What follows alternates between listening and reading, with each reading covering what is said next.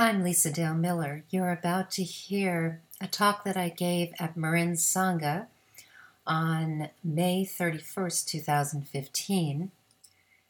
The last time I'd been at Marin Sangha teaching, I had asked the Sangha members if there was a specific topic they really wanted me to teach on, and hands down, addiction was the topic that came up most. And that was really fun for me because I got to put on my two hats as a psychotherapist who works a lot with people who suffer with addiction, and also as a Dharma teacher who is eminently interested and engaged with the beautiful teachings on addiction in the mind from Buddhist philosophy and Buddhist psychology. I am going to comment addiction tonight from a more global perspective because we all suffer from addiction in the mind. But because I know that there are maybe people here who would like to have some information on addiction itself, I would be happy to spend the first 5 minutes putting on my clinical hat. I have yet to work with someone who is suffering with addiction who doesn't have a trauma history. So that is the bottom line for me, frankly, when it comes to full-on addiction. And I think it's important to make the distinction here and be very honest about addiction, especially when it comes to substances. Most people do not have addiction who claim to have addiction. They don't. Addiction in the scientific literature is the later stage of dependence and not, I just can't seem to go without having my substance of choice.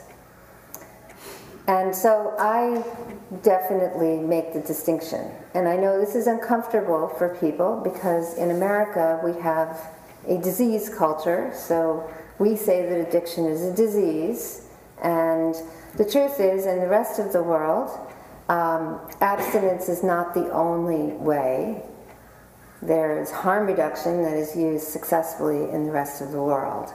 And of course, this is also very uncomfortable for Americans because we don't know about this. So, and harm reduction is actually being used quite successfully. However, from a Buddhist perspective, what I do want to say is that the Buddha actually used the word appamada a lot. And that word is translated as sobriety. So the Buddha was very clear about sobriety. And I'm not talking about the fourth of the 5 precepts, actually. The fifth of the 5 precepts? The fifth. Thank you. The fifth of the 5 precepts. No, I'm not talking about that. I am talking about sobriety in the mind. Clearly knowing the nature of reality as it is. That is what the Buddha said was sobriety. So, using that definition, we could all say that we suffer from delusion, and therefore we are all subject to the addiction of suffering in the mind. So, in that way, we are all addicts, trust me. But in the clinical sense, because I've never worked with anyone who has full-on addiction problem, who doesn't have a trauma history, I pretty much have concluded that substance use is a fantastic method to self-medicate the difficulties that people live with when they function in the world with a trauma history. Because what happens is they're essentially working with a nervous system that's agitated, chronically switched on. That doesn't feel good, trust me. They're working with a mind that is reactive and fearful most of the time. And it's a very difficult way to go through the world. And substances are a wonderful way to find some kind of relief. And I think we can all agree it's not a great method for relief. You're shaking your head. I know, because you work with this all the time. So it's a very open-hearted way of being with individuals who are suffering with addiction, by recognizing that what they've done, they have done because they had to survive. But it's a bad way to survive. So, essentially, there is a whole set of tools that we can offer people who are suffering with addiction that are very similar to the tools that we offer everyone else who's suffering from delusion in the mind. So we don't set them aside and say, well, you're worse off or whatever. We just say, well, your substance of choice just happens to be the thing that you are experiencing delusion over. And that's because there's a need to fix experience. And I think we can all relate to the need to fix experience, can we not? So I just invite all of us to recognize that we are all suffering the need to fix experience, to make things something other than what they are. And that's pretty much the same thing that anybody who has an addiction problem is struggling with. They are no different than us. It just looks more extreme, and frankly, they may be using fixing methods that are unbelievably harmful to them, and much more harmful than what we might do for ourselves.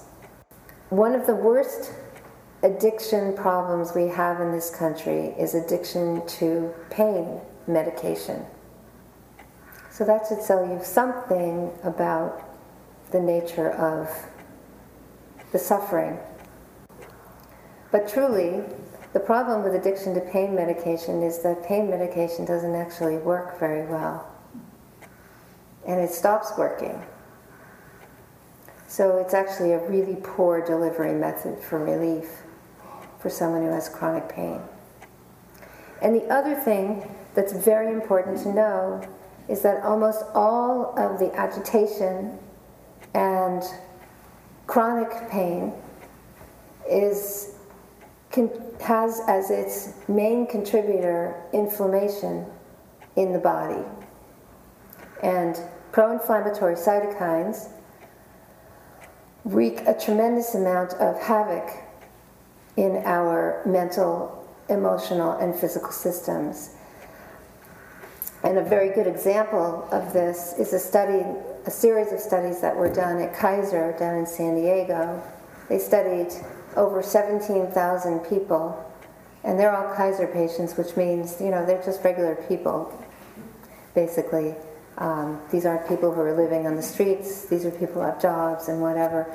And they looked at the physical and mental diseases that they had, and every time a patient came in for just a regular checkup, for an office visit, they would actually hand them a trauma checklist, and they would ask them to check off if they had ever had trauma in 5 specific categories when they were children. And the individuals, and this isn't specific kinds of trauma, these are categories, okay, who checked 4 or more categories had significantly greater incidence of a variety of physical and mental and emotional diseases that they were being treated for. And so what this is telling us is that in general, we live lives that are fairly sick. Our culture is not well, and we are overstressing our systems continually, and we're ill. And one of the ways to mitigate and ameliorate that illness is to use substances. And there's all kinds of substances, right? Not just drugs and alcohol, but food. That's another substance. Sex. any number of things, anything to fix what's wrong. The bottom line of addiction is this: there's an incapacity to be able to rest the mind and the body in the full range of human experience. Now, one of the problems with our culture is that we are addicted to disembodiment and anesthetization. We are thoroughly addicted to pleasure, convenience, and ease. Would you agree? I mean, it's just an expectation, isn't it? And if we don't have that, for us, there's something wrong. And I don't know about the rest of you, but I find this very disturbing, actually. Because what has happened is our total addiction to convenience and ease has led to a sanitized kind of living where we, frankly, are separated off and we don't see much of the suffering in the world. Those of you who know the story of Siddhartha Gautama, who later became the Buddha, his father set up a situation for him for the first 28 years of his life in this pleasure palace where he never experienced any of the normal basic pain. But the problem is we are living as though we are in the palace, but we are not. We are surrounded by suffering. It's everywhere, and yet we don't see it. Some of you, due to your age, may actually have been in the presence of death. You may have had people who have died, but most people they're not around death. They've never seen death. It's just not something we see. This is such a basic, beautiful part of human life, and most people in the modern world have no idea what death is like. How many of you, 30 years on into a volunteer army, have relatives who serve in the military? A few. This is unusual. Normally in circles like this, nobody raises a hand. Why? Because our all-volunteer army is largely populated by young men and women who grow up in seriously severe childhood adverse environments, poverty-stricken neighborhoods, drug-infested neighborhoods, tons of violence. The military now has realized that the young people who are coming in have experienced so much trauma that they now have a checklist that they give before a soldier is deployed for the first time or redeployed. They give them a checklist. And the checklist lists all the kinds of trauma you might have experienced in your life, like I've actually killed somebody, or I've seen somebody get killed. I mean, it's serious. We're talking real serious trauma. And it turns out that the young people who have not yet been on the battlefield, they haven't been to war yet. Their scores on these checklists, in some cases, is higher than the people who've actually been to war. They've already grown up in a war zone. So part of our addiction as a culture is our addiction to self-cherishing. Now this is a term that isn't used so much in the Theravada vehicle, but in the Mahayana vehicle of Buddhism, it is equated with avidya, which is primordial ignorance, which is used a lot in the Theravada vehicle. There's a beautiful saying in the Lojong mind training, which says, bring all blames to a single harm. And that single harm is self-cherishing.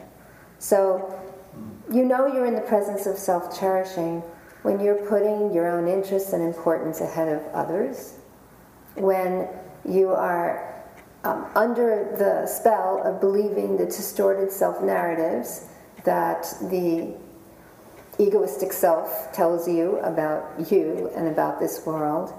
And most of that narrative is what causes most of the suffering in this world. And also, when, like for most of us, we're just under the spell of this pervasive unawareness that all beings are similarly suffering from the scourge of self-cherishing, which means when somebody perpetrates harm upon you, they are suffering from self-cherishing. They are actually no different than you. They are a human being who is suffering.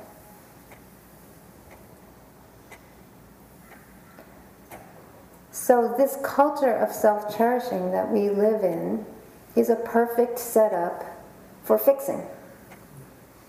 If I don't like it, I'll fix it. And I'm going to seek my own welfare. And in order for me to do it the way our culture tells us we should do it, because of course we're supposed to be superlative, and we are supposed to be exceptional, and we're supposed to have the most amazing job, and we're supposed to marry the most amazing person, and live in the best neighborhood, and have all the best things, right? And this is what constitutes happiness in a culture of self-cherishing like we live in. So, if something isn't beautiful and wonderful, fix it. And to me, this is what underscores pretty much almost all of the over-attentiveness that we have to ameliorating pain whenever it shows up, and making sure that we don't suffer. And that's suffering. And we don't know it. We're so deluded we don't even know that fixing is suffering. Now I want to be very clear. Fixing does not mean that you don't try to make the world a better place. That's not the kind of fixing that I'm talking about. Fixing is, I'm feeling uncomfortable and I can't handle it and I have to go do something about it. That's fixing. And chances are the actual discomfort isn't nearly as bad as the story the self is telling us about the discomfort. That's the distortion, that's the delusion, right there. And the addiction that we all have is the belief that that's true, when it just isn't. It's not true.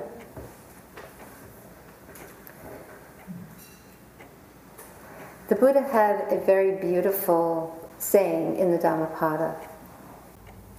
If by giving up a lesser happiness, one could experience greater happiness, a wise person would renounce the lesser to behold the greater. Now, in the neuroscience of addiction, there appears to be several different ways in which the reward pathways function. And one of the ways in which it functions is that we become very attenuated to the short-term gratification of things. And it's a very deeply etched pathway to choose short-term gratification over long-term gratification. And frankly, the training in appreciating long-term gratification is a training, I think. And usually Buddhist practitioners are pretty well schooled in long-term gratification, don't you think? Especially when at every turn, it doesn't matter what's happening in your experience, you go to your Buddhist teacher and they always say the same thing. Okay, just keep practicing. That's just the ultimate. Later, sometime later. So, for me, one of the things that I like to do with the people I work with is to open them up to the immediate gratification of the world as it actually is. Because I find, for the most part, individuals who really are suffering with addiction, that's not the major problem they have. Unless, of course, they're addicted to something like heroin, and that is just an ugly substance, and that really does need to be detoxed off of. Or methamphetamine, which basically completely wrecks your brain. These substances have physical ramifications that are a little bit outside of what I'm talking about. The immediacy of actual experience is so profoundly beautiful, but it's the very thing that individuals who grow up in traumatic childhood environments lose their connection with very early on. And there's a good reason for this, and that is because mammals have a very particular way of being in the world in order to create safety for themselves. So if the environment is unsafe, and if the mammal can't run, or if it can't fight and defend itself, it will freeze. This is the dorsal vagal system. And the whole nervous system will just go into dorsal vagal shutdown. Good way to illustrate this is bunny rabbits. They're completely defenseless. They've got nothing on board, So when a predator comes, grabs the bunny has one very sophisticated mechanism, and that is its dorsal vagal shutdown. And what will happen is the bunny will immediately go dead. And I mean dead in every way, shape you can imagine, except it's still awake. It's aware. So the predator is shaking the bunny, and it realizes the bunny's dead, and the predator is bored.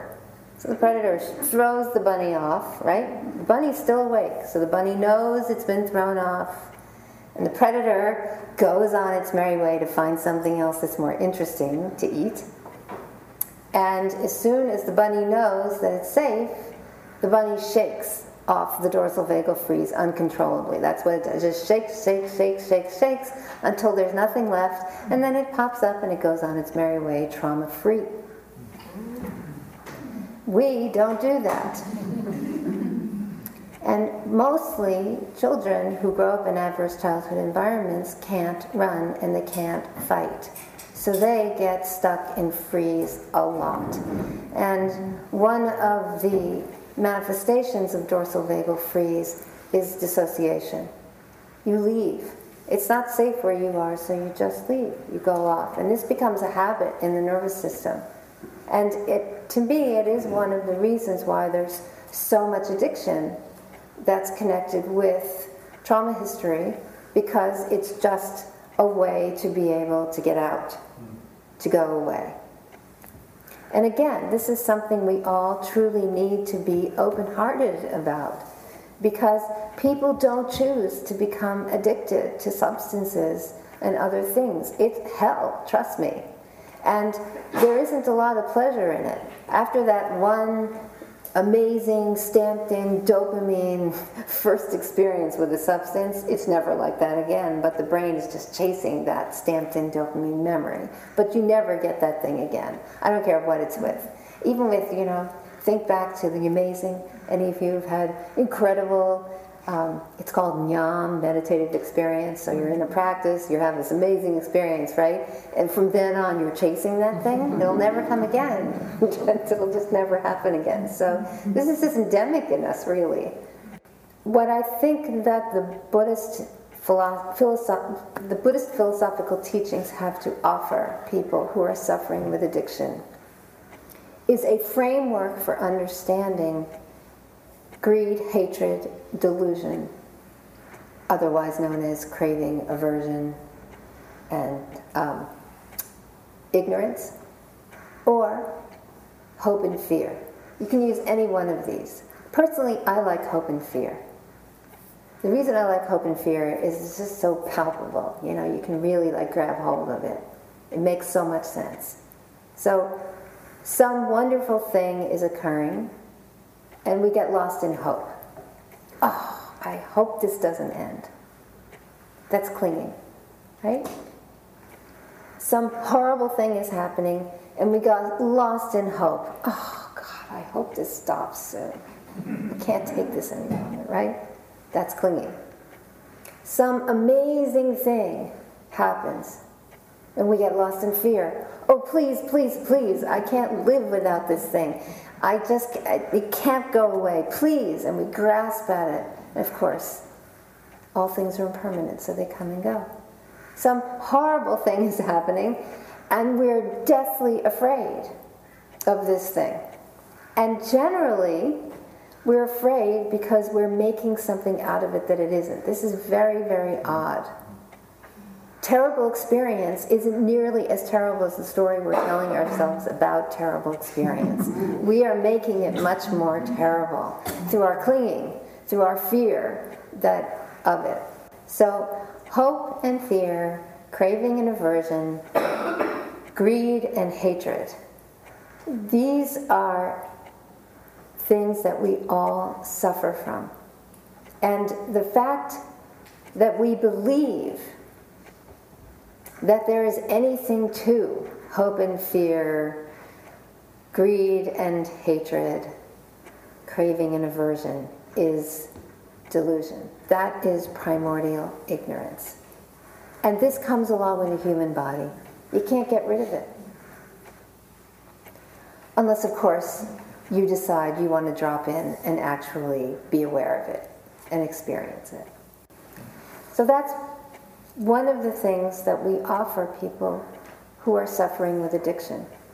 Because, of course, there are a lot of wonderful interventions out there for people with addiction. 12-step is wonderful.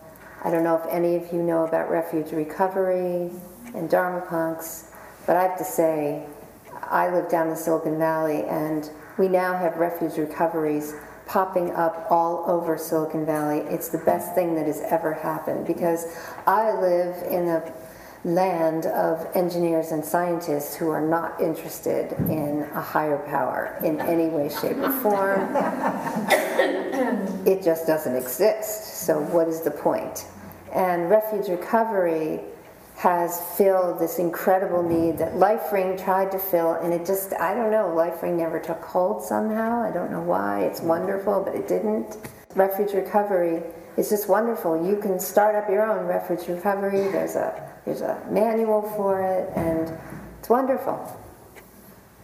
You don't need Dharma Punks and a Dharma teacher and a Sangha and all of that. You just have a group that gets together, and it functions much like AA. So there are all these wonderful ways for people to work with their addiction. But when they come to work with me, pretty much what they're working on is they're working on the trauma physiology, unwinding the trauma physiology, and reworking their relationship with the habitual depressive and anxious narratives that have so thoroughly overwhelmed their way of being in the world. And of course, that's the work I think we all do, don't you think? On the Buddhist path. We are all always invited to wake up and be in the presence of what is arising in the mind, just as I invited you into practice today. That's the key. What is here? What is arising? Knowing the nature of what is arising. Is it delusion, or is it undiluted? Is it actuality, or is it a distortion?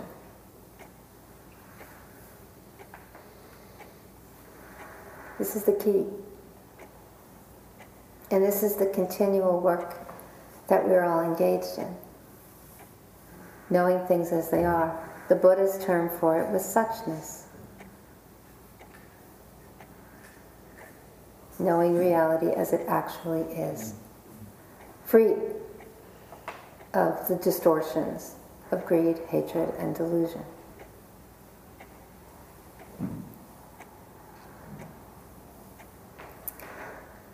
So I want to let you guys ask questions. Yes? Would you please tell us more about refuge recovery? I never heard of it. Yes, I will. So some of you may know Noah Levine. Yes? So he started Dharma Punks, and he wisely decided that so many people were not interested in the 12-step methodology, and they really wanted a way to be able to understand the nature of suffering. So what he did was he created this very beautiful manual, and it has all these wonderful questionnaires and all kinds of exercises you can engage with. And so people essentially get together like they do in AA in a group, and maybe they do one of the exercises, but it essentially goes through the teachings on suffering and how to liberate oneself from suffering. And it's peer-led, so you use the manual, and I've seen people start to have sponsors in it as well. There is, I think, there are refuge recovery retreats that you can go on. I have at least 2 patients who've been. There was one a couple of weeks ago up in Oregon. And I think if you've been on 2 of them, you can serve as a mentor for other people who come in the refuge recovery community. But it's totally peer-led. So I know the refuge recovery must be up here in Marin. Yes? It's in East Bay. They do recovery. No, they're definitely in East Bay and San Francisco. It's San Francisco, and I haven't found one in Marin yet. Really? No, never. Well, I'm sure somebody's going to start one soon. Petaluma. There's one in Petaluma. Do you know about it? I know of a person who goes. Okay. So you can look it up on the internet, Refuge Recovery. I'm sure there's a meeting listed in Petaluma. Down in Silicon Valley, Dharma Punks has people of all kinds. I mean, seriously, it's all ages, all professions. Yes, there are young people with tats, but honestly, the Sangha down in San Jose and over in Santa Cruz, it's so diverse. Yes? Lisa, can you say something about, this is a great talk, by the way, it's amazing. Can you say something about how you would incorporate the kinds of things you're talking about into your meditation practice? So which things specifically, so that I can be specific with you? It's it's kind of a broad way of approaching your whole mentality. Like one of the things that kept coming to mind was the 3rd foundation of mindfulness. Like that's like the mental contents. Yes. Yes. So how you perceive what's happening in your life is a big deal of how happy you are, and that's what you're saying. What you're basically saying is give up the love, the hate, or not the hate and the fear, but the hope and the fear. Yeah. And in that moment, when you can see that that's what you're doing mentally, then you can create a better, more healthy reality. Yeah, so actually I'm going to tweak that a little bit if you don't mind.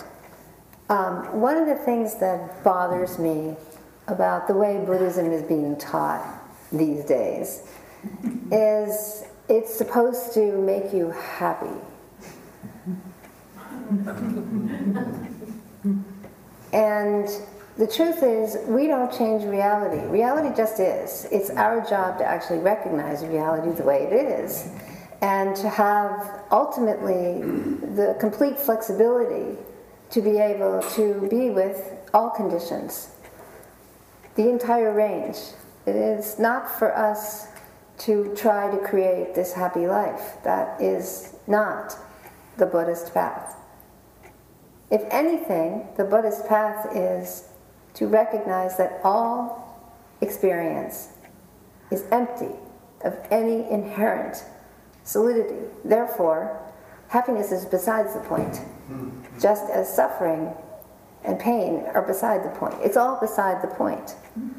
Now, I realize this is a very radical thing for me to say to you, but you are all very sophisticated long-term practitioners, so I get to be brutally honest with all of you, I think, because I know that you know this is true. I don't have to tell you this. So When we notice the mental contents, what we're interested in, as I said, is recognizing, is this distortion or is this the way things actually are? That's all we're interested in. Because frankly, you know, our cognitive capacity is something we have to have. It's a good thing, okay? Nothing would ever get made in this world if we didn't have a thinking brain. It's very important. However, the ego fixation is the problem, not the thinking brain. That's not the problem. It's the distortion that occurs when we think that experience is something we own, that experience is us. It's not. Trust me, the world is happening all around us. It doesn't need us.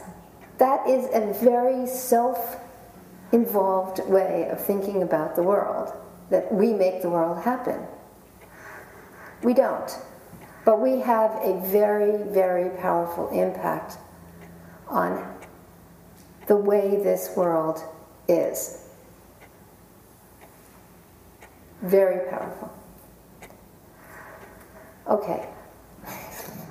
I can say more about this, but I'm gonna call on you. Quickly, if one's years and decades of experience only have really involved being, what I want to say, beguiled by the narrative that brings us to our, I don't know, engaging in delusion, how can one, are there any mechanical methods that one can recognize that this is going on and actually begin to not only eliminate that default behavior, but predispose themselves to not being beguiled by the narrative? Thank you so much. So yes, there is. I'm going to give you the simplest method possible. Are you ready? Keep your eyes open. Do not close your eyes. This world is awesome. Don't close your eyes. Okay? Now, and don't meditate. Whatever you do, don't meditate. Okay? So now, just let your awareness literally open up right now to the full-on feeling of your entire body sitting in the chair. Okay? Keep your eyes open. And I want you to feel your whole body in the chair. And then I want you to extend the feeling of your whole body in the chair to the chair itself. Okay? Really feel the chair. You've got this capacity, you've got proprioception, you've got interoception, you can do it, okay? Just feel the chair. And don't close your eyes. Whatever you do, don't close them, okay? And now, what I want you to do is I want you, your eyes are open and you're looking ahead, but I want you to land your awareness in your peripheral vision and see all the objects around on either side. And just rest. Just literally rest in the experience of 180 degrees of experience. Now, you're not just seeing objects, they're present, they're there. See if you can really feel them. You're probably seeing the people around you. Feel them. Just feel everything. Use all your senses, open them up, and feel the aliveness that is your physical system.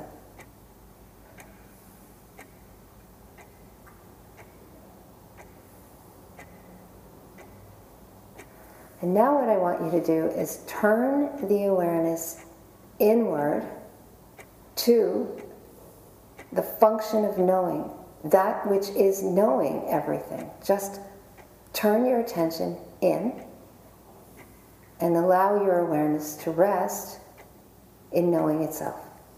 And just hang out. Just in knowing itself. All the objects are here. Your whole body's here. Everything's switched on. And then there is the capacity to know all of this.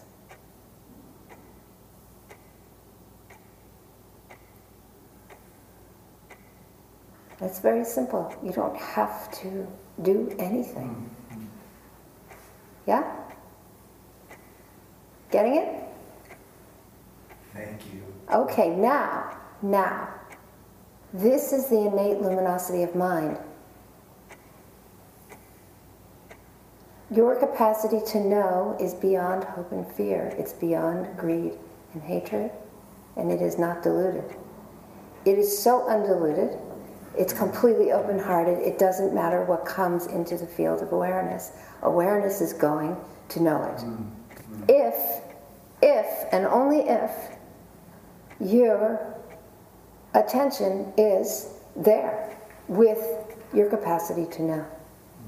So if you find yourself lost in some distortion, there you are, you're completely freaking out about something that is either happened or is happening or is going to happen, fine. Notice you're freaking out and just stop right there. Land your awareness in the entire physicality that you are. Open it up to include all of the objects around you. Hang out in the world as it is. And then just really gently turn your attention to the function of knowing. And just rest. And I assure you, the narrative will just stop. It'll just unwind, because that's what happens in the brain. Experiential focus, narrative focus shuts off, and then you'll have a chance to actually land in reality, devoid of the self-cherishing, devoid of that fixation to have to fix, have to fix, have to fix. It just falls away. This is the basic aliveness of the psychophysical system. I have patients who say this to me. My body is the refuge. That's what they say. And I look at them and I say, you are a Buddha. Thank you very much for reminding me. Yes?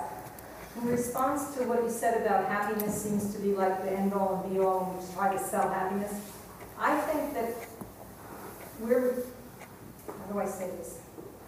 We are so messed up and so busy and so distracted all the time that equanimity itself feels like happiness if we can achieve it. When I can feel equanimous when even something horrible is happening, but I can find that spaciousness to accept it, it's so calm compared to the chaos of the fear and the chaos of the aversion and the chaos of the grasping, that equanimity itself feels like, there's a happiness in equanimity even when the subject of it is awful. Equanimity is a big thing. It's a big word, and it scares people because it seems like it's really hard to achieve, yeah? And you are a beautiful example of somebody who really gets equanimity, so I think you should all hear this and know it's humanly possible to achieve equanimity, because here is somebody who's actually experiencing it, number one. Number two, contentment means not fixing, okay? It doesn't have to be some big equanimity. It's just, okay, I can recognize. I would like to ban the word acceptance from the English language and replace it with recognize. All you have to do is recognize. That's it. Who cares about accepting it? It's already happened. It's ridiculous. Right? You can't do anything about something that's already happened. You're accepting and not accepting it, who cares? The thing is to recognize it occurred and let yourself be in the presence of, yes, it happened, and not be fixated on having to make it something else. Okay? You have a chance to do something with it because you're a human being. So in the next moment, you get to do something different. That's wisdom. Recognition is the key to liberation. And it doesn't matter what it is, whether it's the mental contents or whether it's some experience outside of us that feels incredibly intolerable. If we recognize the experience as it actually is, generally it's not intolerable. It could be awful, but it's not intolerable. And the truth is that awareness itself is open-hearted. That's the innate compassion in awareness. It has an innate wisdom, that's the clarity. It knows everything. and it has the open-heartedness to receive everything. The problem is the self-distortions, they obscure the clarity of awareness. So what happens is we think that our narratives are truth. We mistake the self-narratives for the pristine mirror of awareness, and that's delusion. And we all have that. Yes? What do you have to say about compulsive nature of wanting to fix things? 'Cause Yeah. I know some addicts recognize reality that the fix isn't going to fix anything. Yes, but that's the nervous system problem, is the compulsion.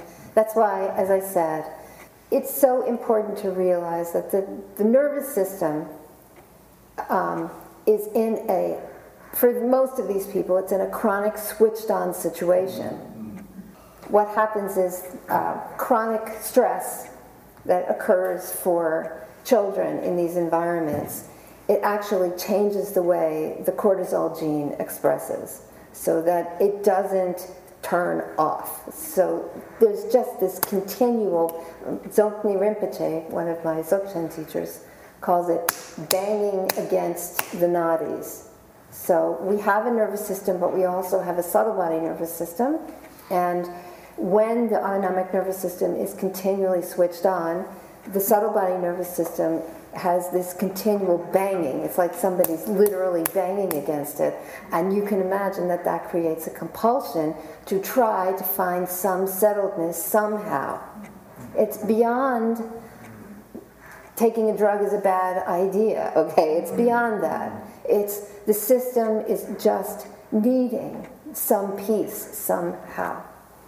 So that's why, you know, those of us who are lucky enough to be trained in some kind of somatic psychotherapy, like somatic experiencing or sensory motor therapy, or there's various other body psychotherapies, we can really work at the level of the nervous system and allow people to unwind all that chronic activation. And then the addiction falls away. Honestly, it just does. It's very beautiful. I've been practicing a little while. Good. Great. So what about the experience of, so where does trauma enter?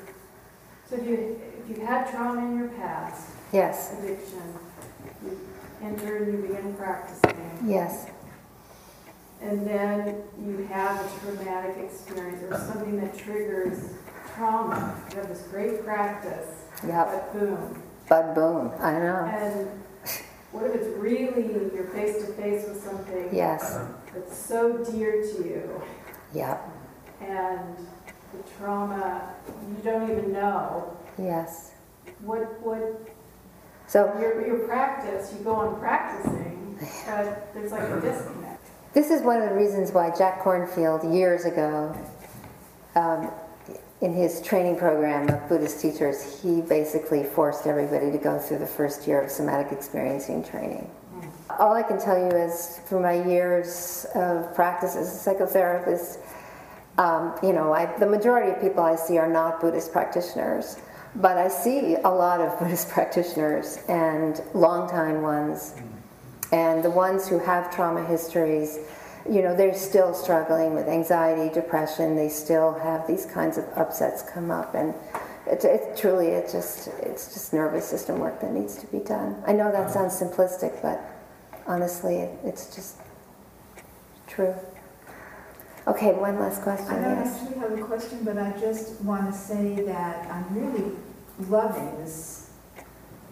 I'm loving the way you're connecting our individual practices and Yes. our cocoon of Dharma studies to what's going on in the larger society culture. Well, I'm so glad that this was useful for you. Thank you. Yeah. Thank you. Yeah, and I think it's the most powerful aspect of the Buddhist teachings, really, is how thoroughly human it is and how thoroughly applicable it is. And it's just such a joy for me to be able to take all of the knowledge that I have and apply it in this way. And yes, I get a lot of flack for it because it often doesn't toe the line in almost any situation you could think of, even in some Buddhist contexts as well. So, yes. this is sort of a simple question, but to me, one aspect of equanimity is to be okay with what is. Yes. Whatever it is.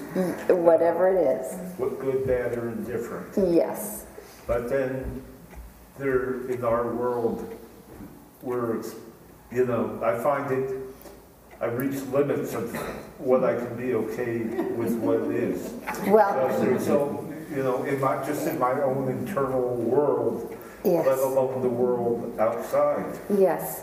There is so much stuff. So we do not want to go over into unskillfulness. Equanimity means that when something's arising, you recognize what it is. That's the piece, okay? Right. Beyond that thing that's arisen, you best be a skillful practitioner and wisely act to alleviate suffering no matter what.